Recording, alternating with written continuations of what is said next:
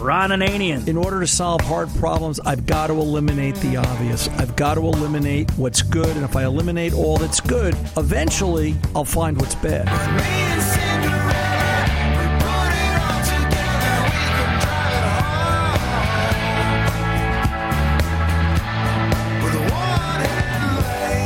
The Car Doctor. I'm wondering if there's a way to take the high beam assembly out, so to speak, and as silly as this sounds, brush paint over the chrome a flat black finish. Welcome to the radio home of Ron Ananian, the Car Doctor. Since 1991, this is where car owners the world over turn to for their definitive opinion on automotive repair. If your mechanic's giving you a busy signal, pick up the phone and call in. The garage doors are open. But I am here to take your calls at 855-560-9900. And now, here's Ronnie. Hey, welcome. Time to start your engines. 855-560-9900. Ron Ananian, the Car Doctor, here at the helm as always. CarDoctorShow.com. Tune in, iHeart, iTunes, all places you can take podcasting, some places you can subscribe at. CarDoctorShow.com. Tune in, iHeart, iTunes.com, all good places to go for podcasting. Ron at CarDoctorShow.com if you need me during the week, and we've talked from time to time, you and I, about your car and its problems and what's going on here. And, this is the gig, folks. This is, here I am, Monday through Friday, it's Fix the Car. Saturday, it's the weekend, it's Talk About the Car. And I should point out, too, that this is a nationally syndicated show out across 80-some-odd affiliates and more. Sometimes I think that number is a miscue because I see bigger numbers than that. I don't know if everybody's not reporting. You guys got to play the game fair. But 855-560-9900 is a 24/7 number. So, we're on different affiliates, different times, different places as they're delayed and taken around the country. You can call that number anytime, day or night. That is a 24/7 number, 855-560-9900. See, I slowed it down that time so everybody can, because everybody goes, you say it too fast. I go, no, I go, 855-560-9900. Everybody can understand that. It's a Jersey thing, right? It's that Jersey attitude. And, yes, sir. All we have to do is have everybody hold a recorder up to the radio, and I'll just play the touch tones, and they can hold that up to their phone when they're ready. See, that's the broadcast engineer side of you coming out. That's the fun part of me. That's the fun part. Yeah, I know. It's... He's tough around the back office, folks. Trust me, Tom Ray, my illustrious board op, chief engineer, head cook, bottle washer, and he's doing everything today as Tony's mom is visiting, so Tony's off today. But I wanted to point out that phone number is 24/7. You can call it any time, day or night, and leave a message, and we will call you back. Tom will actually call you back. And, Tom's on 24. Tom doesn't sleep, so Tom's like a machine. He just goes all the time. And he'll call you back and get you in the queue for the next broadcast, and we can talk to you about your car and its problem, whatever that might be. We have on hold from our previous hour something we don't do often, but we do it every once in a while. For those of you still hanging on, we're waiting to talk to Sean from Wisconsin, 99 Ford Explorer, with an intermittent misfire or becoming a more steady misfire on cylinder number 3 as he's under a light acceleration, light load. Sean, you're still there? Yeah, I'm still here. Okay. So a couple of things. Number one, you've scanned it for codes, and you're getting a P0303, right? No, I haven't scanned it for codes. I have no engine check light whatsoever. Well, what makes you think it's a misfire on number 3, or did I get my information wrong? No, you're right. When I pulled the plugs, out of all 6 of them, number 3 looked different than all the rest. And so it's right in the hot spot. The coil sits right over the top of that injector there. And when I put the new plugs in, it ran fine for about 2 weeks, and then it started up again. It's almost like it's getting too much fuel at cold weather startup. So your chokes on, it loads up. So you and then think it cleans up after it runs a bit. You think you're fouling the plug on number 3? I think so. Okay, so let me ask you this. Do you own a lawnmower or a snowblower? Yes, I do. All right. You ever foul a spark plug there? Yep. Okay. What made that spark plug foul? I'm just curious what you've run into in your career. Usually having the choke on too long. All right. Fair point. Fuel, right? You ever have a spark plug foul out because it burnt the valve? Or you had a mechanical problem in the cylinder? Well, usually I run, you're running low compression of that. Right. And you load up with oil, the rings are gone or something like that, and it will load up with oil and stuff. Right. But yeah, I've had that too. Yeah, so, it's what you're seeing is the indicator. You're not seeing the cause. So now we've got to try and sort out the cause. One of the best ways to do it. Go ahead. Everybody kind of leans towards, you got an intake leak. But if you have an intake leak, that's constant all the time. Well, let's prove it. I'll tell you what. Let's prove it. Okay? Let's prove what this is. All right? And I'm going to make the exception for you that now we're going to prove what this is. So, you've got one plug that's physically different than the others. The first thing I want somebody to do is I want somebody to scan this for codes. I don't care what the plug looks like. I just want to make sure I'm not missing anything. I also want to scan, even though it's a 99, I'm trying to teach you guys how to diagnose, not just fix a 99 Explorer. So I don't care if a 99 Explorer is what you're working on or a 2018 Explorer is what you're working on. All right? I want to approach it sort of the same way. I want to know what if any, computer modules are reporting what, if any, fault codes exist. So I want a complete vehicle code scan. I don't care if you come back and it comes back with a report that says the left rear taillight bulb is on the verge of burning out. I want that in the vehicle history. At least I know. All right. I also want to take a look at. I also want you to take a look at pending codes. This is the weekend. By the middle of next week, Sean, you may have a head cold. Your body's already starting to build a case for that pending failure today. All right? The car is building a case for the pending failure that's going to happen next week today. And that information may be there in pending. All right? So that's the second thing. Third thing, I don't think this will be successful, but I want you to try. In 99, it wasn't great, but I want you to take a look at Mode 6 data. Mode 6 data is very mysterious. It's very scary, but at least I want you aware of it. It is the decision-making part of the computer that will decide whether or not and what, if, and when to set a fault code. All right? It will show you numbers. And the reason I want you to look at that, if it's available, which it should be depending upon your scan tool, is you may see the plug fouling on number 3, but how do you know cylinder 2 doesn't necessarily have the same problem but not quite as bad? It just hasn't affected the plug yet. Right? Okay. When you go to the doctor and you go, Doc, I'm having a hard time breathing. Does he just worry about your nose? Right? What do? Nope. You turn your head and cough. You get the finger. You get the chest X-ray. You get the heart test. I mean, they look at everything, baby. There's a reason for that. Okay. So go ahead. Sean? Oh, I'm just listening to you. You're running me through the numbers. Yeah. So I just want to see, do I have an issue? The next thing I want you to do you have a scan tool? No, I don't. I can go over my brother-in-law. He has one. Get a scan tool, all right? I want you to get the vehicle warmed up to operating temperature, and I want you to hook up, and I want you to look at fuel trim, and I want you to look at oxygen sensors when the vehicle is experiencing the problem. Now realize, you go grocery shopping, Sean, of course, right? Yeah. If you go to the supermarket and you buy 12 bags of groceries, do you try to carry in all 12 bags at once? No. Right? It slows you down. It's too much work. All right? If you use an OBD2 scan tool, there's probably easily 35 PIDs, 35 pieces of information you can look at.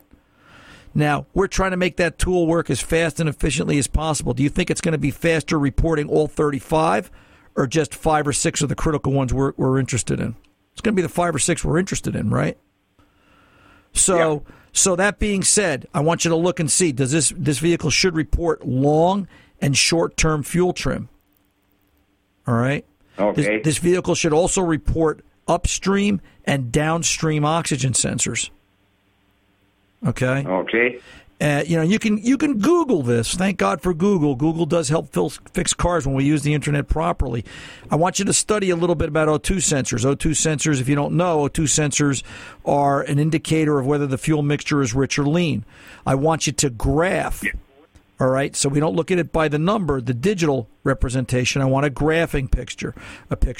An O2 sensor will rise and fall. That's its operation. It's just a constant up and down and up and down and up and down. It's a curve. when that misfire occurs, depending upon how good your scan tool is, you should see if this is a problem in the cylinder, it's going to affect oxygen content. All right?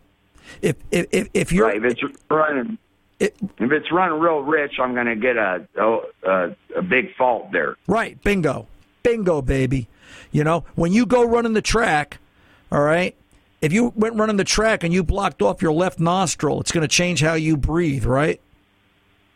Yeah. Same thing, all right? If something is changing the way this engine is breathing in the way of a misfire, it misses a step or a valve hangs open or it's got too much fuel, it's overfueling that cylinder, it's going to change the way that O2 sensor reports it, all right? If it hangs high, it means one thing. If it hangs low, it means another. Go get me some information. Call me next week. I will do that. I'm going to go out and run a compression test on it right now. All right. And keep in mind, compression is great as a starting point. I don't discourage it, but there's a huge difference in terms of engine load. There's a huge difference in the way your body reacts standing still and trying to run a 3-minute mile. So under load, under duress, that engine's going to work differently. What you could also do, if you have the ability, if you have a bore scope, if your brother-in-law's got a bore scope, I'd be looking in the cylinder for carbon deposits. Do we have any carbon on the valves? You know, a good old-fashioned carbon cleaning wouldn't hurt in this application either. Do you have an O'Reilly Auto Parts by you? Yep. Berryman. And I've ran some of that carb injector cleaner through it already, and it seemed to help it for a while. Right. The Berryman fuel system cleaner? The Seafoam. No, try some Berryman. Get back to O'Reilly Auto Parts. Go look up some Berryman fuel system cleaner. That Hess technology really does work. And if you're seeing a result with other, then the Berryman will work better, and see if that should help it, or at least if it doesn't, it tells us maybe we don't have a carbon issue, but it's a good, cheap first step. All right, sir? Okay, I'll get that try then. All right. You got some work to do, Sean. You let me know what happens. We'll go from there. You take good care. All right. Thank you very much. You're very welcome. You're very welcome. 855-560-9900. Yeah, you know, Berryman Fuel Products, BerrymanFuelProducts.com.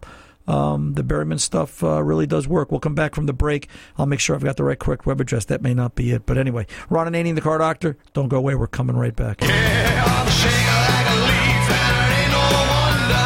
Drive like lightning, crash like thunder. Hey, welcome back. Ron Ananian, the Car Doctor, rolling along, 855-560-9900. Let's get over to Joe in Lansing, Michigan, 07 Saturn Ion, and some issues. Joe, welcome to the Car Doctor, sir. How can I help? Yeah, Ron. Hey, I love your show. I listen to you all the time. Thank you, man. I appreciate you being there. What can I do for you? How are things out there in Lansing? Let me ask you a question real quick. Lansing, Michigan, is that near the cruise?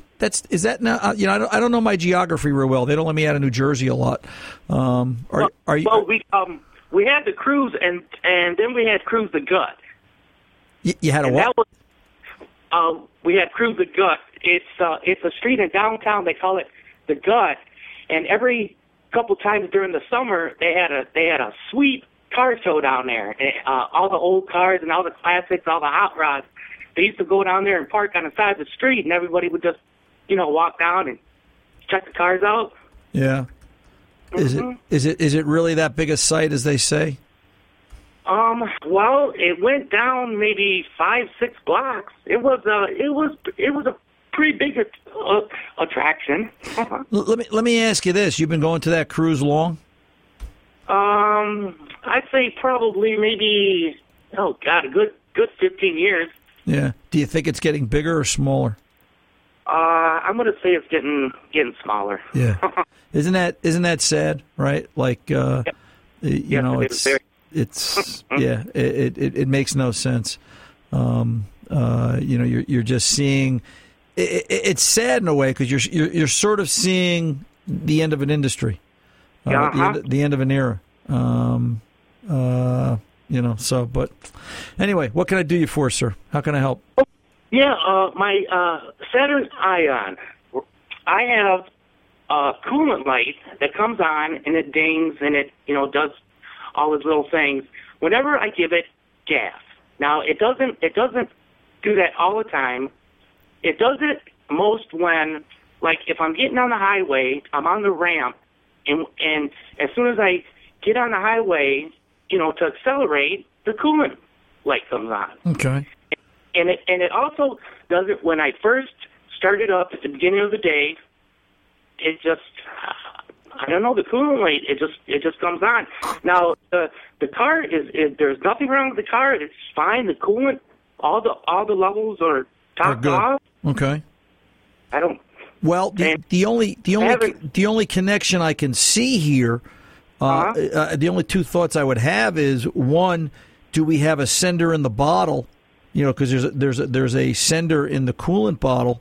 Okay. That's okay. Do I have a sender that's sticking, and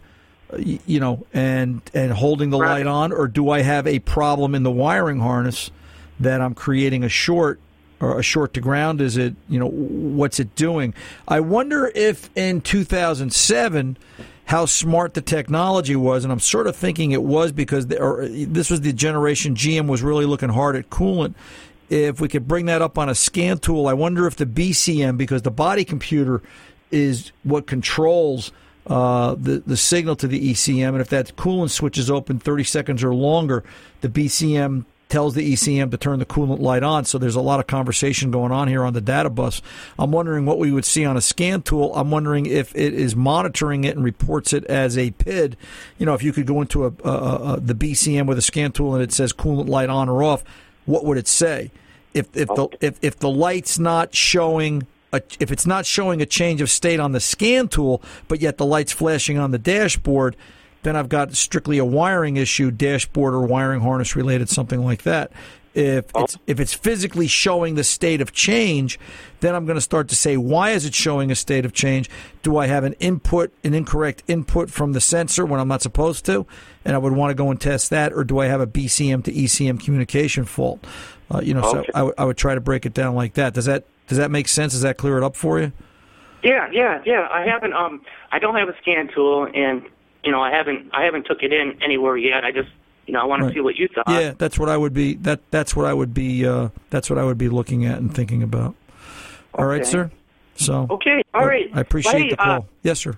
Oh no, I was just one more thing around synthetic oil. Should I be putting that in my car? Yeah, why not? I mean, listen, the oil conversation is simple.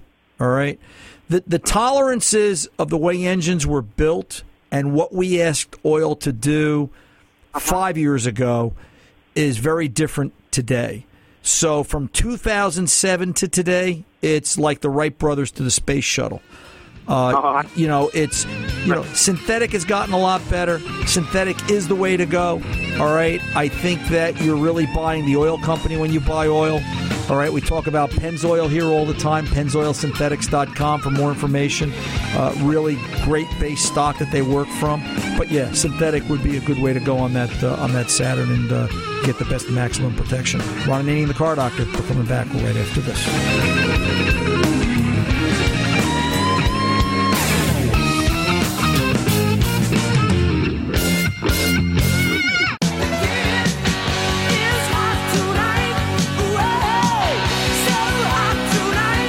We are back. Ron Ananian, the Car Doctor, 855-560-9900, hitting on all 8 cylinders and rolling along. Let's get over to Chuck in Texas, 09 F-150, and some questions about spark plugs and performance. Chuck, welcome to the Car Doctor, sir. How can I help? Yes, Ron. Thank you for taking my call. I really appreciate it. You're welcome. What's going on, kiddo? How's the weather down there in Texas today? Oh, it's 88 and nice and sunny and strong, and it's great. Great weather. Now you're in Katy, Texas, correct? Yes, sir. So that's West Houston.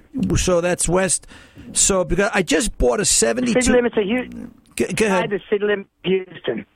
All right, because I just bought a 72 Monte Carlo when it came out of Menard, Texas. Is that okay? Is that near Katy? No. No, sir. Yeah, nothing's near anything in Texas. I've learned that. It's a big state, but it's a big state, baby. Around the block is 300 miles. It's. I got lost here for my sister's wedding, and I went to a gas station. I said, I'm going to this place to go to the reception. Whereas I'll go about 5 miles. It ended up being 10. Yeah. Okay. So, everything in Texas. Yeah. It's always bigger in Texas, baby. So, huge, anyway, how can I help you today? Okay, but listen, the last we talked about the two-piece plug in my 2005, right? Right. Yep. You got me through that, and that worked okay. But I upgraded to a 2009. Okay. Boy, this is a Texas Cadillac. It got all the whistles and bells. It's beautiful. However, I watch, as I usually do, a lot of stuff on YouTube that I can learn from. Of course, you're the guru, but YouTube's my second education source. I watched this guy do a front timing chain, gears, and alignment and replace.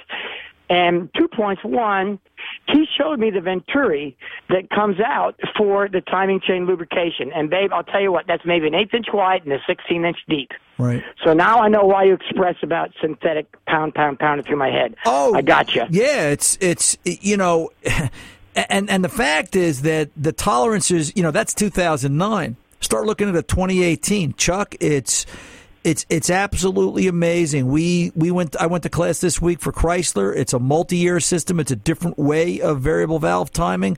1,000 psi pressure on the hydraulic lift. I mean, it's crazy stuff.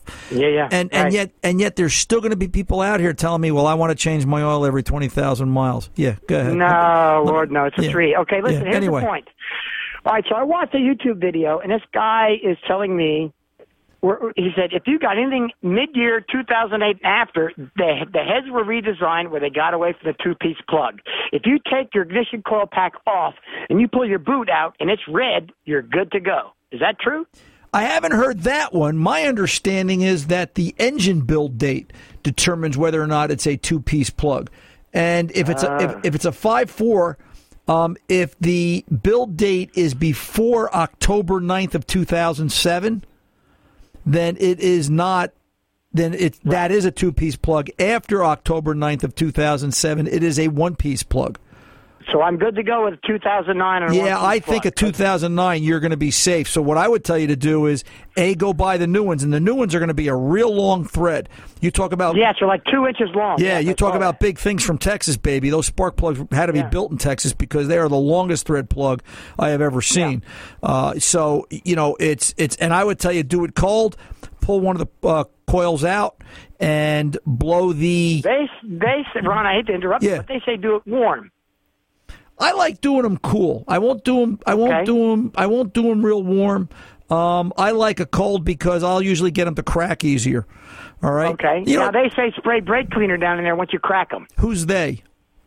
YouTube videos. Yeah. Once you crack it, quarter turn, spray brake cleaner in there. Let it sit for 20 minutes and then work it back and forth to get it out. Are they talking about with the two-piece plug or a regular traditional? One piece, even the one piece. Yeah, see, I've never done it that way. I'll make sure that the well is clean. Yes, sir. I'll make sure the well is clean. I'll tell you what I would probably do is not brake clean. Oh, actually, and I correct myself. What I will do, I just realized, right, we're talking about the longer thread. I will do this room temperature. I will clean out the well, blow it out with a blowgun, and I will spray a little liquid wrench or WD, just some sort of penetrant. Okay. All right, and I'll let it soak for a couple of minutes, and then I'll tighten it just a touch, just try to crack it in the tight position, and then see if it walks out. Try that on one of the easier ones to get out first. Don't start with the one in the back. And any special brand of plug you say I should put back in? Because I got 72,000, and I don't know. I want to change them. Absolutely a Motorcraft. I would put a Motorcraft back in this. It's a Ford truck. I would put a Motorcraft back in it. I'd put a drop of engine oil on the threads and torque them to spec as best you can, and you should be good to go. All right. Listen, I'll tell you what, Chuck, don't run away. You know what we're going to do? We're giving away from one of our sponsors, Super Chips is allowing us to give away one of their new Dash Pack in-cabin controllers. I think you're the guy that's going to appreciate this. This will give you. That was my next question to you. Well, this is going to be sort of like you're going to have Ron Ananian on your dashboard. You'll be able to sit there and tune the truck this way, that way, and do what you want with it. You can find more information out at their website. And if you stay on the line, Tom's going to get your information, and we'll send that out to you. And naturally, it's courtesy of the folks over at Super Chips. So I appreciate it. You're very welcome, sir. You stay put. And, I will, sir. I'll stay here. And do me a favor, Ron. Say hi to Fast Harry for me, please. I will. And you, by all means, you give us some feedback. Let us know how it works, all right? You bet you I will. All right, you take good care. 855-560-9900. Ron Ananian, the Car Doctor. We're going to pull over and take a pause. We'll be back right after this. Hang on, help is on its way. I'll be there as fast as I can. Welcome back. Ron Ananian, the Car Doctor. Help is here at 855-560-9900. CarDoctorShow.com. Tune in, iHeart, iTunes, all places to podcast, and call 855-560-9900 and leave a message. It's 24/7. Our executive producer, Thomas Ray, will call you back and get you in queue for the next live broadcast. Let's get over and talk to Dave, Bangor, Maine, 2011 Mercury Grand Marquis. See what's going on here. Dave, welcome to the Car Doctor, sir. How can I help? Well, thanks for taking my call. I've got the Marquis, as you said, when I first started in the morning, I get a smell of fuel inside the car, and I can't smell it outside the car. Okay. It dissipates within a couple of minutes, but I can't figure out where it's coming from. Do you think it's... I mean, it's not from inside the car. I think it's being pulled in from outside the vehicle. I know of no scenario where it would physically be in the passenger compartment. Do you have you tried having somebody else start the car and you stand front or back to see where the smell's the strongest? I have not tried that. All right, that would be number one. Is it an exhaust type of a smell? Like it's a fuel rich condition, or is it a raw fuel condition? Like it's leaking somewhere. It smells.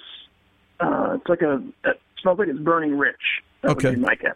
Okay, so it smells like it's running rich.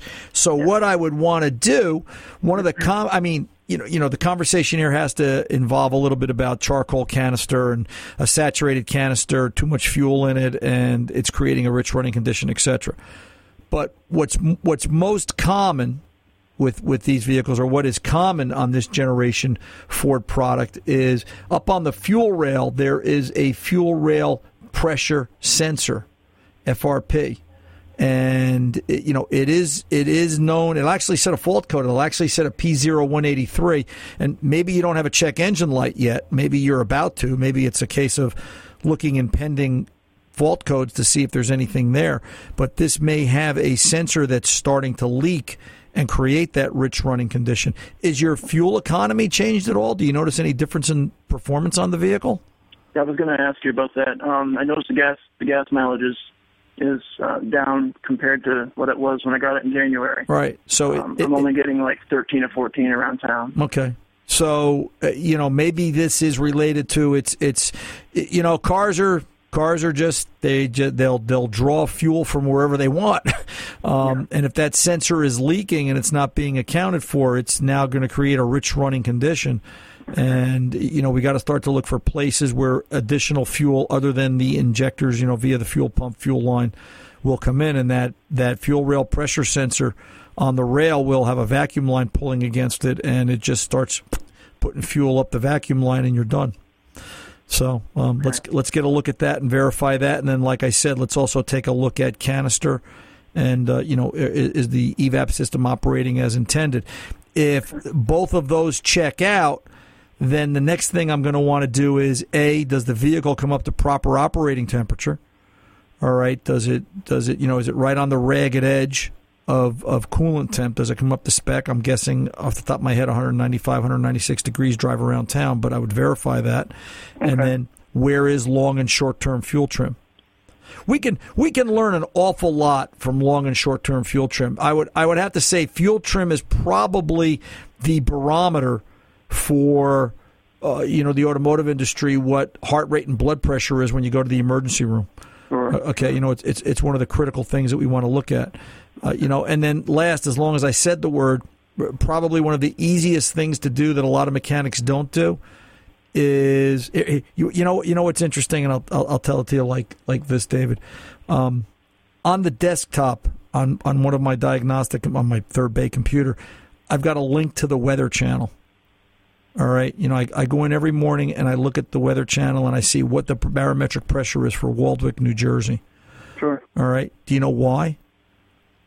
You tell me. Well, because when I plug in my scan tool on whatever the first car is, barometric pressure is one of the first things I look at, depending on the problem, but I get in the habit of looking at it, so I get to learn what known good is.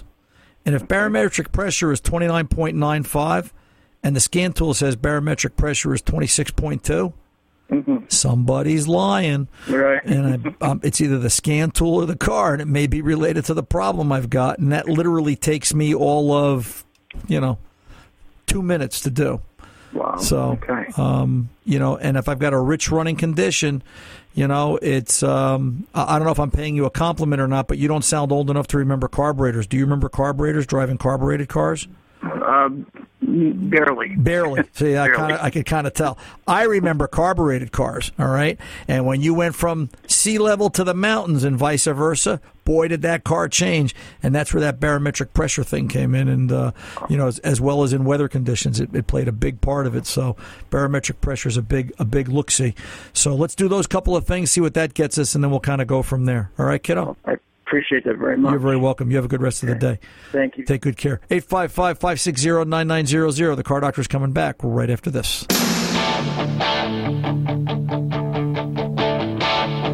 I got my first real 6-string, bought it at the 5 and dime, played it till my fingers bled, was the summer of 69.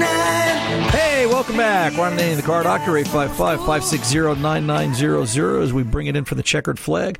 Let's get over and talk to Paul in Stanton, Virginia, 91 Bronco. Paul, welcome to the Car Doctor, sir. How can I help? Yes, sir. Oh, first of all, I want to thank your uncle for what he did. That was amazing. And if people want to know about it, they can go online. But he shot down Nazi jet. And yeah. Well, you got to get, not to get off the subject, but you got to get Uncle Steve to talk about that one day, and one day I will. And, the modesty and the humility, it's like, Uncle Steve, how'd you shoot down a jet with a propeller airplane? And he'll tell you, I was just lucky the dopey, SOB flew in front of me and I pulled the trigger. He makes it sound like it was nothing. But yet he was one of the first to do that. And, he's actually written up in the New York Times for it. And, but yeah, I appreciate that. I really do. Uncle Steve is special. He's a true hero. Yeah. Thank you, sir. Thank you. Anyway, Bronco, you're going out of, cruise control on 70, 75 miles an hour, and everything's fine. And then you get a momentary reduction in power. It's not like a miss.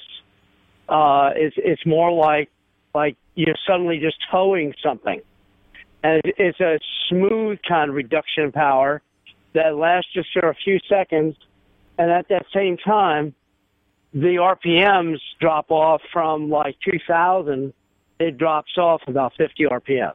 Okay, and then it goes back to normal. Does it stay 50 RPMs lower? Well, for those just couple seconds, and then it goes back to normal with no need to reset the cruise control or anything. I mean, how, my first question in my mind is, and I realize we're treading on such a minute RPM drop here, is this the trans going into overdrive and you're just experiencing that drop as it settles on its wings, so to speak? No, it's not. It's pretty much level. It's not like there was a shift. So it almost seems like it's transmission, but it isn't. And if it came out of overdrive, the RPMs would have gone up. Well, no. Is it going into overdrive? And overdrive won't necessarily give you a sensation of shift. The converter will just lock on, and you'll feel that, because the engine is starting to lug. What comes first, the loss of power or the 50 RPM drop by the tach, or does it both happen at once? Yeah, it seems to be at the same time. And, at 75 miles an hour and 2,000 RPMs, it is in overdrive. Okay. So if it weren't, it'd be like another, a couple hundred RPMs. Yeah, well, and that's the other thing. 50 doesn't sound like enough for overdrive. Have you tried while you're cruising along at 75 to tap the brake pedal to see if it has any effect on it and change the way the trans is operating? No. So just... Well, of course, if you tap the brake pedal, you're going to lose the cruise. Yeah, that won't work. So you'd actually have to hold it with your foot and tap the brake pedal to see if that takes it out of, if it is, an overdrive trans-related problem. The only other thing I could think of is to see if this is a real condition being created by the engine is, can you hook up a vacuum gauge, manifold vacuum, strap it to the windshield, watch it while you're cruising nice and steady, watch it go through the paces. Does vacuum drop off? And if vacuum does drop off significantly, then we'd have to start to talk about what could create a momentary vacuum loss. Is EGR opening up, or do we have another issue going on? So let's try it like that, Paul, and then give me a call back next week. I'm Ron Ananian, the Car Doctor. The mechanics aren't expensive. They're priceless. See ya.